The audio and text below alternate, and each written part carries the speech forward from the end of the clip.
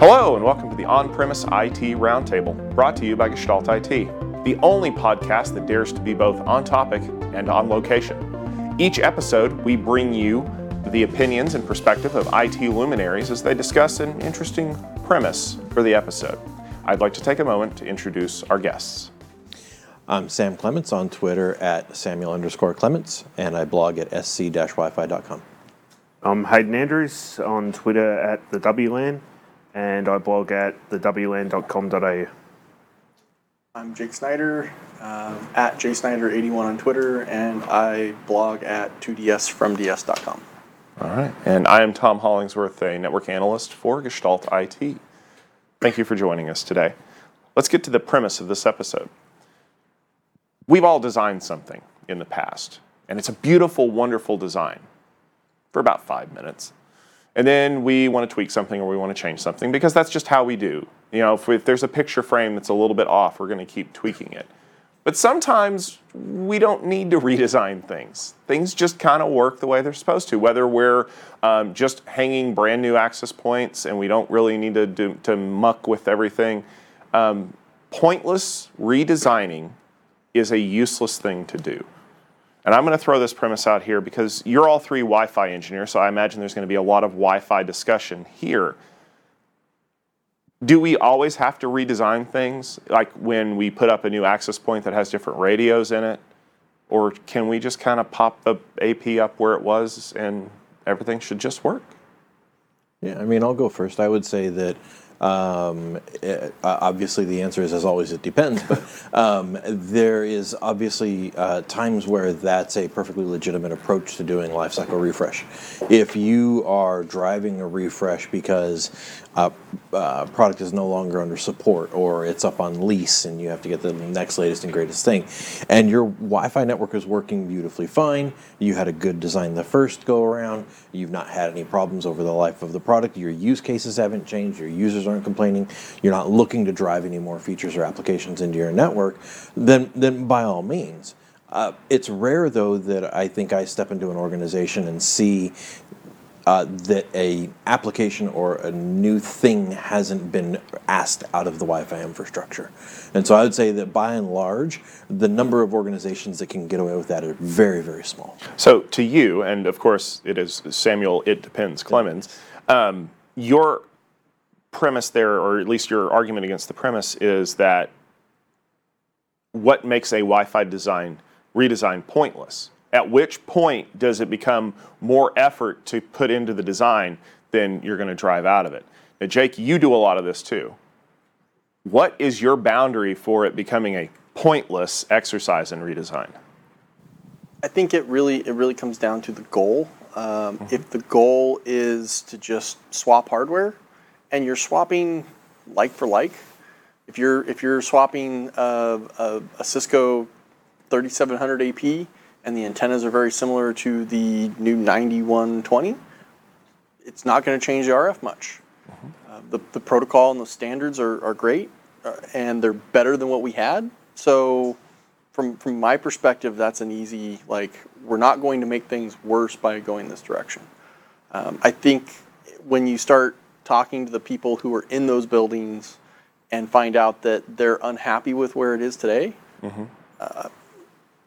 that's a clear indicator we've got to maybe think about doing a design rather than just continuing to replace the physical gear. But I think the other challenge is understanding what people are doing with it. You know, to Sam's point, it's like things change. The new app takes more bandwidth, and you may not be aware of what people are actually doing on your network. So that's fair. Hayden, what's your perspective on this? So same as both these guys. It pretty much depends on what the situation is, but mainly what I've been seeing is the old Wi-Fi network was never designed in the first place. It was slap an AP up here, we need Wi-Fi in this room. We need more Wi-Fi in the next room, put a new access point up there. So it was a generic growth over the demand for as Wi-Fi was growing. So those type of networks, you're not going to get away with just going and replacing the hardware. You're going to have to do the redesign. But the same thing is, if it was a well-designed network and those antenna patterns are pretty much identical, you mightn't go do an entire campus straight away of rip and replace. You might do a section and actually validate that that's actually going to work before determining whether you go down the redesign or whether you can get away with that AP replacement. So let's toss a little monkey wrench in here, because you say that it depends on the way the users are using it, and you say that you want to help people understand how the performance is. But what happens if people are doing something, I don't know, outside spec?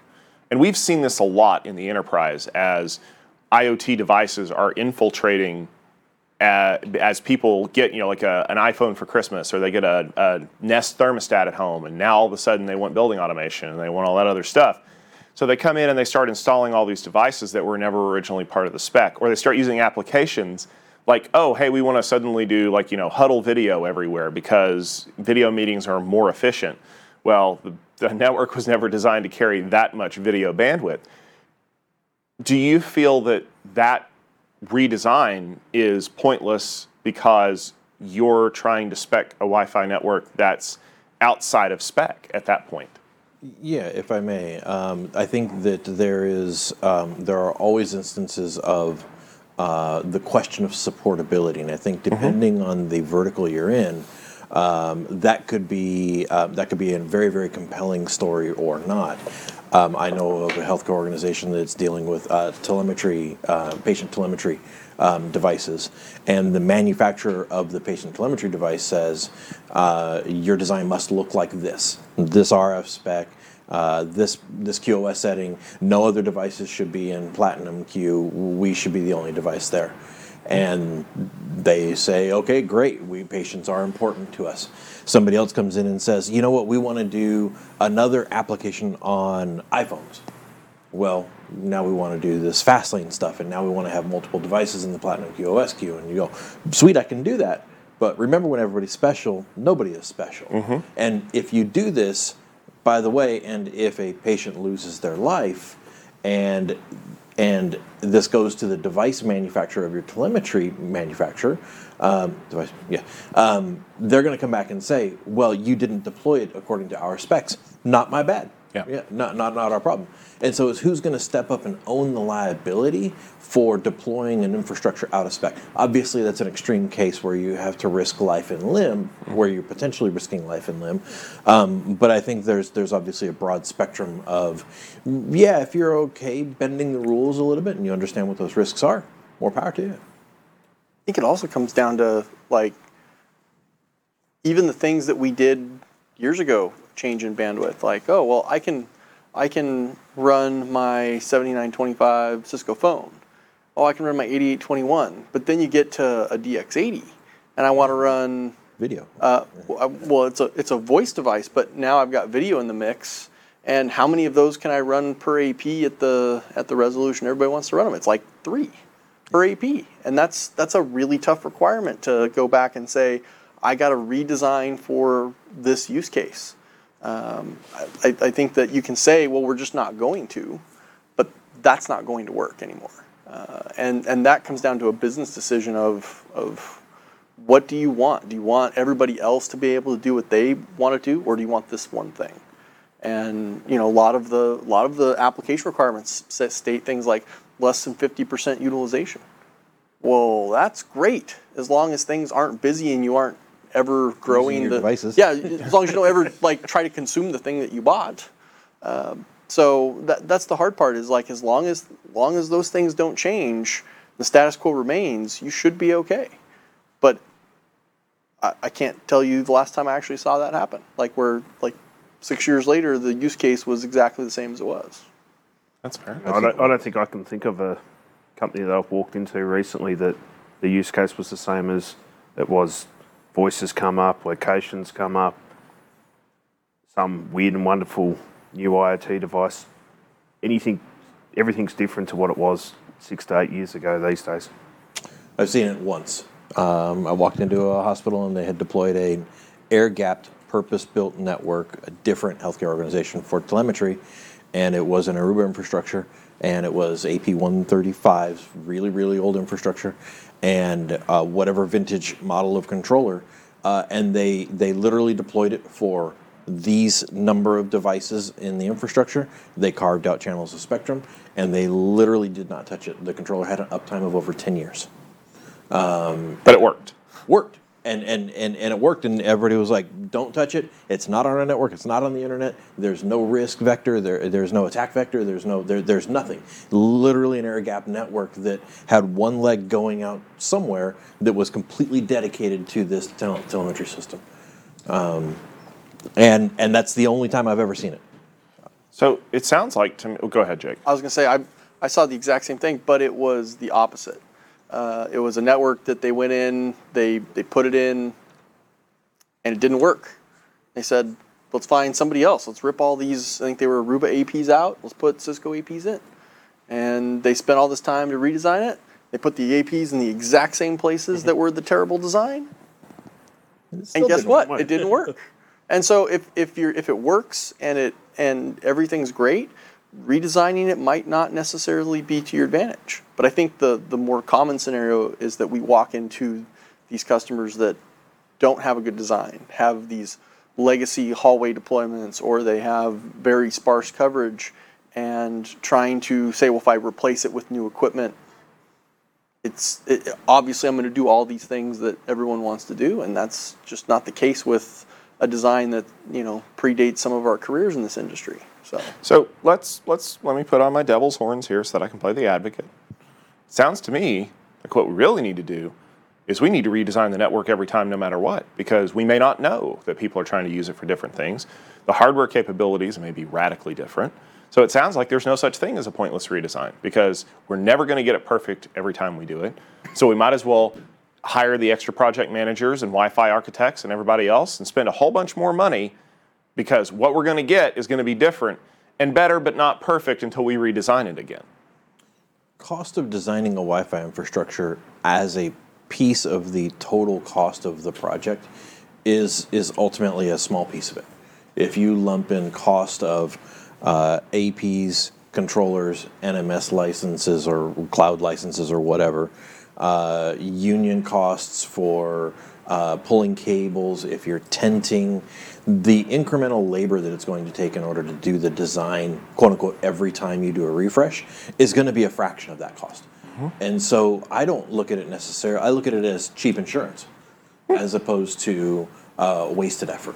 And it's not just that physical costs of installing that network, it's that ongoing cost if it wasn't right initially. Oh, it's the black eyes you take from social. It's your users. It's there's just the costs of getting it wrong. In my book, are just not worth the risk. And to be fair, it's like what we did 5 years ago is way different than what we do today. That's very true. And it's going to be way different what we do 5 years from now. And so I think there's the opportunity. I don't want to say future-proof, but there's an opportunity to buy yourself some wiggle room down the road. Better designs, better technology are going to give you a little more runway. So when that person comes and says, "Hey, I have this challenging use case," and you're like, "You know what? We can make that happen," rather than saying, "Yep, nope, sorry, you're going to have to wait for the next refresh so that we can accommodate that challenging use case." Fair enough. And for me, it's always better to tell the business, yes, we can make that work, and it's something that's doable, rather than, sorry, we didn't plan for that. That doesn't give the engineers at that organization a good view from management's perspective. Mm-hmm. So ultimately, it sounds like the real answer is that a no redesign installation is a very narrow use case with very specific parameters, and to use your words, in that point, the insurance policy cost isn't worth it because the narrowness of the use case. No doubt about it. You roll into a place like we'll just pick on a Starbucks, yeah, where they're doing 1 to 2 APs in every location across the country. It's hundreds of thousands of APs. You wouldn't design for any of those. You roll into the Starbucks and you pull the one off the ceiling and you put the other one up, because it's simply not worth the effort. Right. Traditional campus enterprise, though, is, I think, a different story. So it depends on how you're sort of classifying and slicing and dicing your opportunities. But yeah, I would say yeah, and I'd agree with that. Like that typical Starbucks, small little franchise office that may only have one AP, it may just be an AP that's sitting on a desk. Don't bother. There's no point doing a design. The cost point's going to be way out for doing it. But once you start getting into those more complex environments, you're going to have to start looking at it. I think the other piece is a lot of times it's not so much a design per site, per location. Often you see, the Starbucks example, it's a strategy for dealing with it at this type of environment. So it may not necessarily be like we're going to go design it. We're going to come up with a strategy that covers the majority of the buildings and facilities we have. Maybe it's 2 APs per location. Maybe it's, in the past I've done small clinics where it's like if it's less than 2,500 square feet, it's 3 APs and we don't think about it because it wasn't worth the effort to say, let's design it. It's here's how we can solve the problem and be relatively confident. And I have had some things like college dorm rooms where it's just wall plate AP, every single room, because if I put one in your room but I don't put one in your room, there's the politics side, so we'll get it in there and hope it works. Yeah, and we run into politics far too often in this job. So I guess ultimately it kind of sounds like we shot the premise down, mostly not because it wasn't a valid premise to begin with, but because conditions change so much in IT that we can't get away with not redesigning something. This is not a building. This is not a monument. This is an ever-changing, growing thing. And so you need to look at your requirements. You need to understand your traffic patterns. You need to think about what you're building because this will not be the Parthenon. In fact, if it outlasts, if it outlasts a presidential administration, it's probably too old. So it's time to look at redesigns, but don't make pointless redesigns. Thank you very much for joining us on this episode. We really appreciate your listenership. If you want to find the latest episode of this podcast, you can head over to gestaltit.com/podcast, or you can subscribe to our feed using the favorite podcast application of choice. You can check us out on iTunes. We're there if you want to leave us a review or a rating. That's really great because it allows other people to find these episodes and listen to great enterprise IT content. So for our esteemed guests, for all of us at Gestalt IT, thank you very much for listening, and we will be back soon.